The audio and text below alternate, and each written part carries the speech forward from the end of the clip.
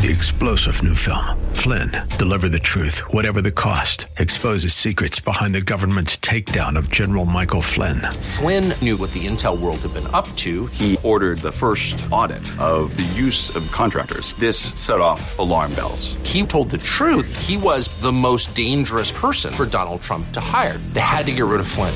Flynn, deliver the truth, whatever the cost. Available now. Watch it today. Go to salemnow.com. salemnow.com.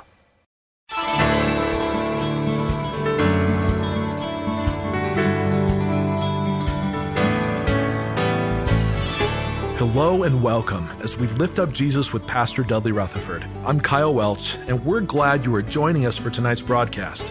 Have you ever asked yourself the question, who is Jesus? Or what does it mean to be saved? How about questions like, what is eternity?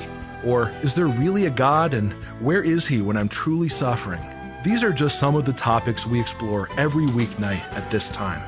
Over the next 30 minutes, you are going to hear a small taste of what Pastor Dudley Rutherford's teaching ministry is all about.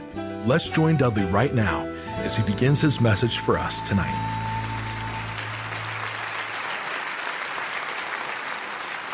This is a story of the miracle where Jesus fed 5,000 people with one little lunch. Many of you know this story, but many of you have never really studied and read through this story. But what I want you to know as I begin is that this miracle, Jesus performed a lot of miracles. Most of the miracles that Jesus performed are not recorded in all four of the Gospels. But this miracle, interestingly, all of the Gospels, Matthew, Mark, Luke, and John, all four, when this miracle was performed, they all recorded it. There was a reason why they wanted us to know this story inside and out. And so part of this sermon, just so you know, I'm kind of giving you a heads up, I'm going to kind of be jumping back and forth from Mark 6 to John 6. Because there's some details that each of the writers give that are important to our story. Now, as we begin, Jesus and the disciples are having a rough day.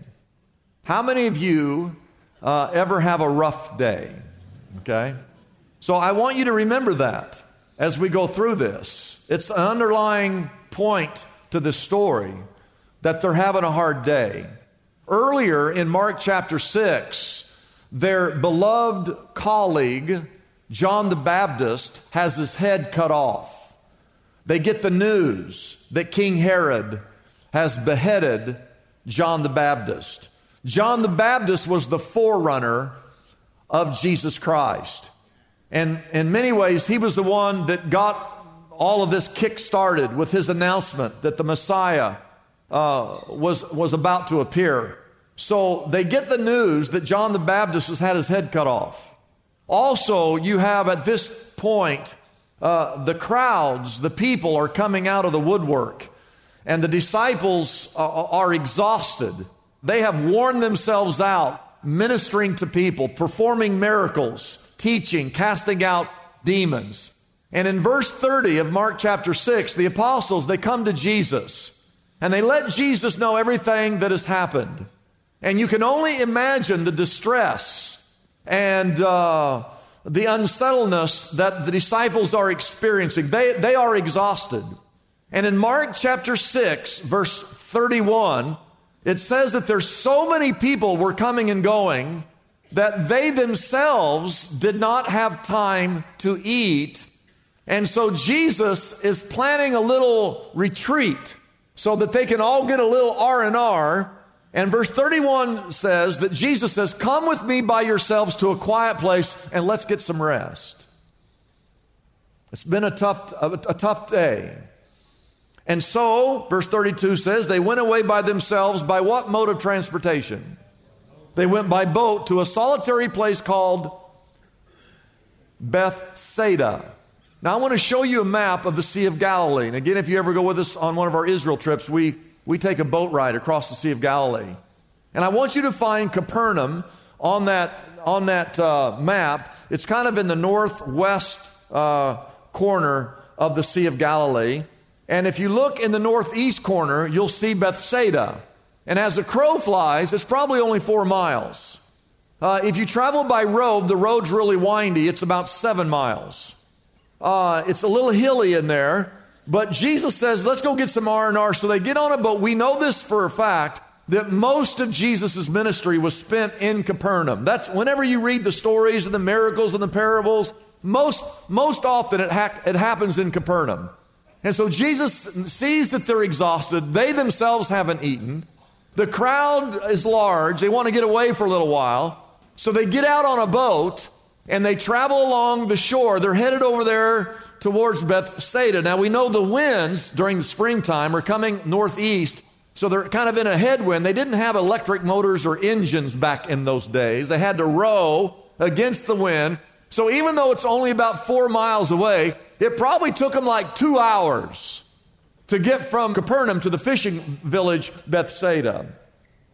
But there's a problem. Here's the problem. Look at verse 33. When they got in the boat near Capernaum, there were many people who saw them get into the boat and recognized them. And the Bible says they ran on foot from all of the towns, and that the crowds got there before they did. Can you picture this? The disciples are exhausted. Jesus says, let's get a little R&R. Let's get in the boat. So they get out into the water away from the people. But as they're rowing and trying to get to Bethsaida, all the people recognize them and they start running along the shore because they want to be a part and see the healings and see the miracles. And some of them have loved ones who need to be healed.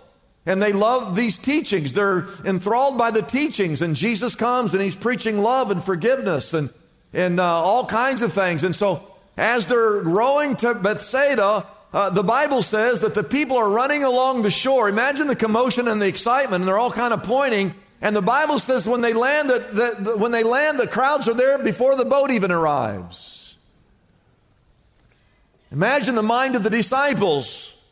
They had finally gotten away from the crowd to get a little R&R. Imagine their surprise when they land to see a crowd of over 5,000 people, according to verse 44.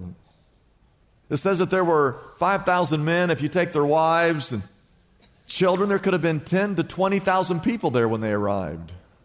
So much for a little time off, right? But notice verse 34, when Jesus landed and saw a large crowd, he had what? He had compassion on them because they were like sheep without a shepherd. And so even though they were tired and even though they were hungry, Jesus began to teach them many things. And the story goes that late in the day, it had been a full day, they're in a very remote place. As people are tired and hungry, over in John's account, Jesus turns to Philip, one of the 12, and he says to Philip, Philip, how are we going to feed all these people? And Philip says, we? What are you talking about, we? And Philip began to do the math. There's 5,000 people here, 5,000 families. There could be 10, 15, 20,000 people here. If I go down to the local fish and chips store and buy 5,000 plates at $5 a piece, that's $25,000. We only make about $500 a week. That's $2,000 a month. $2,000, $4,000, $6,000, $8,000, $10,000, $12,000, $14,000. He says in John 6, verse 7, Philip answered Jesus, 8 months' wages would not buy enough bread for each of us to even have a single bite. Mark's account, Jesus turns to the disciples and asks the disciples, how many loaves do you have? And they all kind of look at each other like, well, we don't have anything either. I mean, we've been on the boat with you. We haven't eaten ourselves. Then Jesus said, go and see. Everybody say, go and see. In other words, go out in that crowd and see what you can find. And it's in John's account that it was one of the disciples, Andrew, who finds a boy who's got a little lunch. And he brings this little boy to Jesus. And in that little lunch, they have these 5 little loaves of barley loaves. And he had 2 little sardines. Now, I have them in a can. Because they stink. And so you need to thank the pastor that I brought him in a can. Come on.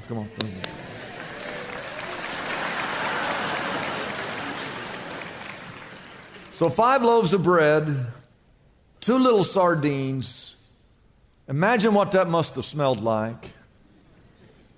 And he says, how far will that go among us? In other words, Andrew said, Lord, what is that going to do us? We got close to 10,000 people here.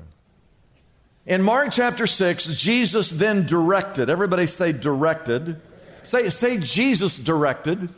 I'm going to come back to that in just a moment. Jesus directed them to have all the people sit down in groups on the green grass, and so they sat down in groups of hundreds and 50s. Taking the 5 loaves and the 2 fish, and he looked up to heaven, he gave thanks and he broke the loaves. Then he gave them to who?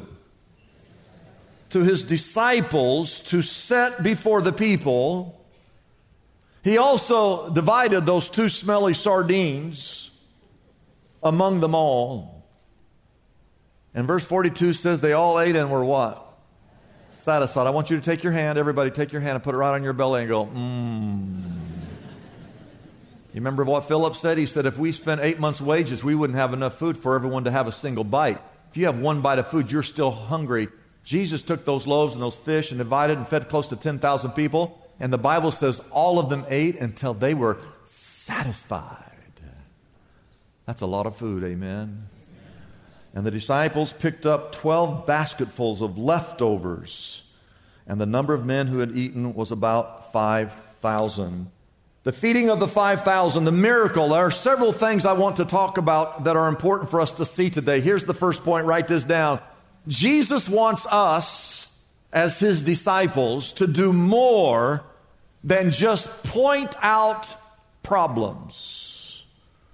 Many of us like to just point out people's problems. And I want to show you, I didn't read this to you earlier, but I want to read it to you here in Mark chapter 6, verse 35. By this time it was late in the day, so his disciples came to him, and they started to point out all the problems. They said, Jesus, this is a remote place. Now, how many of you know Jesus already knew that? Well, he was the one that took them there. He said, this is a remote place. And they said, it's already very late. He said, Jesus, do you know what time it is? Look, Jesus, it's getting late, they said. And why don't you send the people away? And I give them some credit because when you have problems, you need to take them to Jesus. So I give them a little bit of credit. But they said, Jesus, why don't you send these people from the surrounding countryside to the village and let them buy something to eat? In other words, we're hungry. It's late in the day. People are tired. There's nothing around here. But notice what Jesus said. He said, what did he say? You give them something to eat. Now, over in John's account, we read this, that Jesus already knew what he was going to do. Jesus already knew that he was going to feed all these people, but he did all this to test the disciples. I believe that God already has everything in control all the time. But what he wants is he wants us to be involved in the process, because we have become professional critics. Some of us are really good at pointing out people's problems. Some of you think it's a spiritual gift that you have.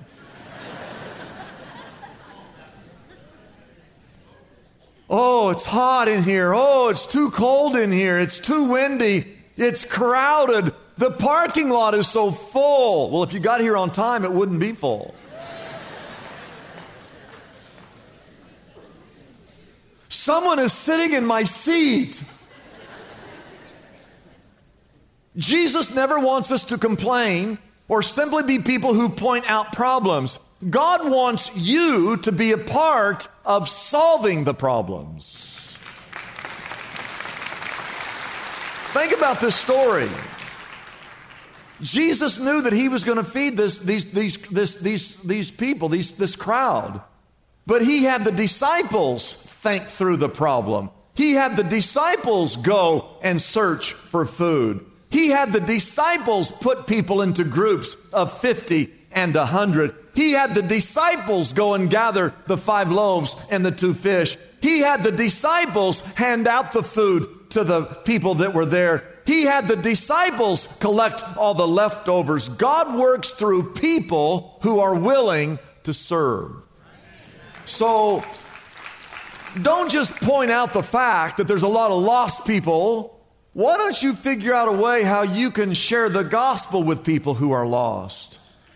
Just don't be people who point out there's a lot of homeless people on the streets of Los Angeles. Why don't you be involved in the solution to that problem and get involved in ministries like Hope of the Valley Ministries or down at the Dream Center in Los Angeles? Why don't you get involved in the process? Go buy you some tacos after church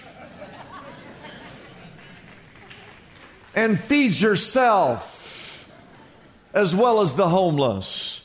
Don't just criticize that there's too many abortions in this country. Why don't you volunteer at the Crisis Pregnancy Center? Or why don't you be willing to foster a child or even adopt a child?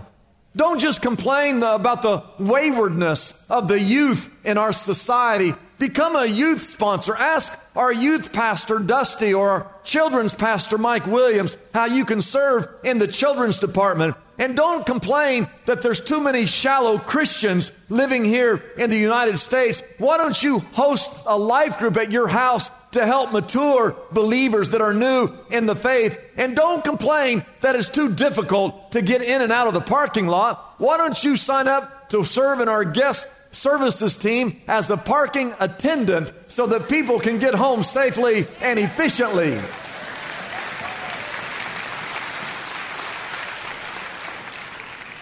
Roll up your sleeves, spend time in prayer, and ask God how He can use you to be a part of the solution.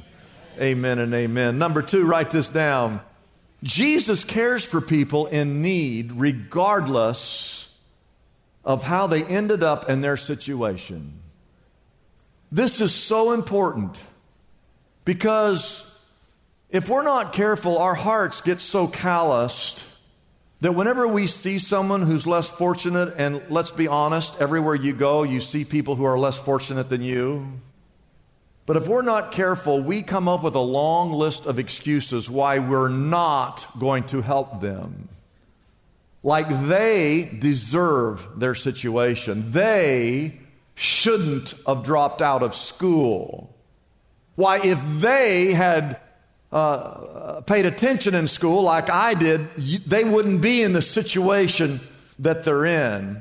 They are probably just scamming me. They're professional panhandlers. Or we use this excuse all the time. They're just going to use that money on drugs or alcohol. Or if they can stand on the corner and ask money from me, then they can work at a hamburger joint and ask people if they want fries with their hamburgers, right? Jesus could have come up with all kinds of excuses not to help the folks on that crowd that day. Why, He could have blamed them for not thinking ahead. He could have blamed them for their lack of personal responsibility. Why, He could have blamed the disciples for not having saved enough funds to take care of the less fortunate. Jesus could have said this. He said, if I do this miracle for you, then you're just going to be back here tomorrow looking for another miracle so you can simply have your bellies full. Jesus could have demanded, if you're going to come and hear me speak, it's going to cost you $49 to hear me speak, but I will include a box lunch with that $49. But the Bible says in verse 34, you saw this earlier, Jesus saw the large crowd. He had compassion on them because they were sheep without a shepherd. He made no excuses, and He knew as soon as He saw them that He was going to feed all 5,000 or 10,000 of them. And all I want you to know is we should be like Jesus. Number 3, Jesus used a young child, just a young child, to bless all the people. It wasn't just a boy, it was a young boy. In the original Greek text, the word that is used here for this child is found nowhere else in the entire Bible, so the audience is clear about this boy's stature. It's not just a child, it's a young child. We believe that he was probably 7 or 8 years of age. The smallest, weakest, most powerless among them all. He was the lowest on the totem pole, and yet he's the one there with something to offer. And Jesus takes this boy's lunchbox, and he feeds the entire crowd. And some people, as they read through this story, they assume that the miracle is that Jesus fed 5,000 people with just 5 loaves and a couple of fish. But the real miracle is that Jesus chose to work through a young child to bless the masses. Don't ever underestimate who God can use. And that's really the point of this entire series, that no matter who you are, that God can use you in a great way. It doesn't matter if you're a man. It doesn't matter if you're a woman. This week, it doesn't matter if you're a young child. It doesn't matter if you have gray hair or no hair, or you got one hair and you just got it wrapped around and it looked like you have hair. It doesn't matter if you live in a nursing home, or you go to elementary school, if you're rich, if you're poor, if you're a citizen or a non-citizen, if you've lived a good life, or if you have so much baggage that it looks like a Samsonite store, if you're a new Christian or a seasoned Christian, it doesn't matter. It doesn't matter. God can use you.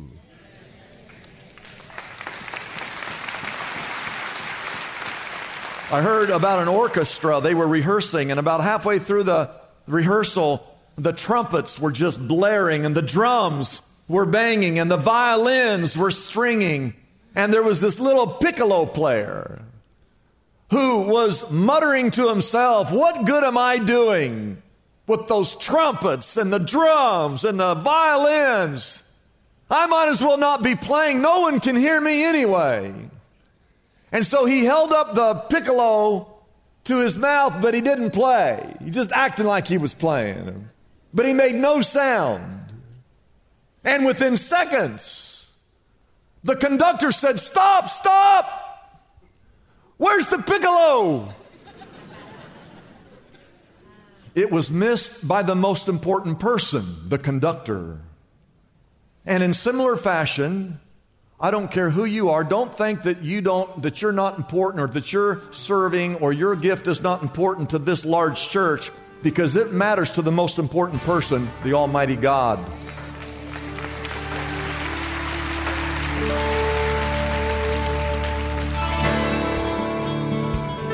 It's a blessing for us to bring this program to you every day. We exist only by our faithful partners who support us through their prayers and financial gifts. If Pastor Dudley's message has been a blessing to you, we would like to encourage you to consider joining in partnership with us so we can continue to be here every day to bless others with this important ministry. Your gifts, whether large or small, are greatly appreciated and go directly to help keep us on the air. You can find out more about supporting us by calling our toll-free number, 888-818-4777. That number again is 888-818-4777. We have operators standing by and ready to take your call. You can also support us by going to our website, liftupjesus.com/reach. That address again is liftupjesus.com/ and then the word reach. If you're like me, you've discovered there are some books in the Bible that are not always easy to navigate through. Like, for instance, the book of Proverbs. Proverbs contains 31 chapters and can be very daunting to go through if you are looking for a specific topic. That's why Pastor Dudley has created the perfect resource to help you with the book of Proverbs. It's called Proverbs in a Haystack, and it is our special offer for everyone listening today. Proverbs in a Haystack removes the challenge of searching through the book of Proverbs. It has over 2,000 topics that easily cross-reference to the exact chapter and verse you are looking for. This invaluable resource can be yours right now for a gift of any size to the Lift Up Jesus radio ministry. You can receive your copy of Proverbs in a Haystack by calling us at 888-818-4777. That number again is 888-818-4777. You can also order this book directly from our website, liftupjesus.com. That address again is liftupjesus.com. We know you will be blessed by this unique resource created exclusively by Pastor Dudley. So be sure to call right now and ask for your copy of Proverbs in a Haystack today. I'm Kyle Welch, inviting you to join us tomorrow at this same time as we again lift up Jesus with Pastor Dudley.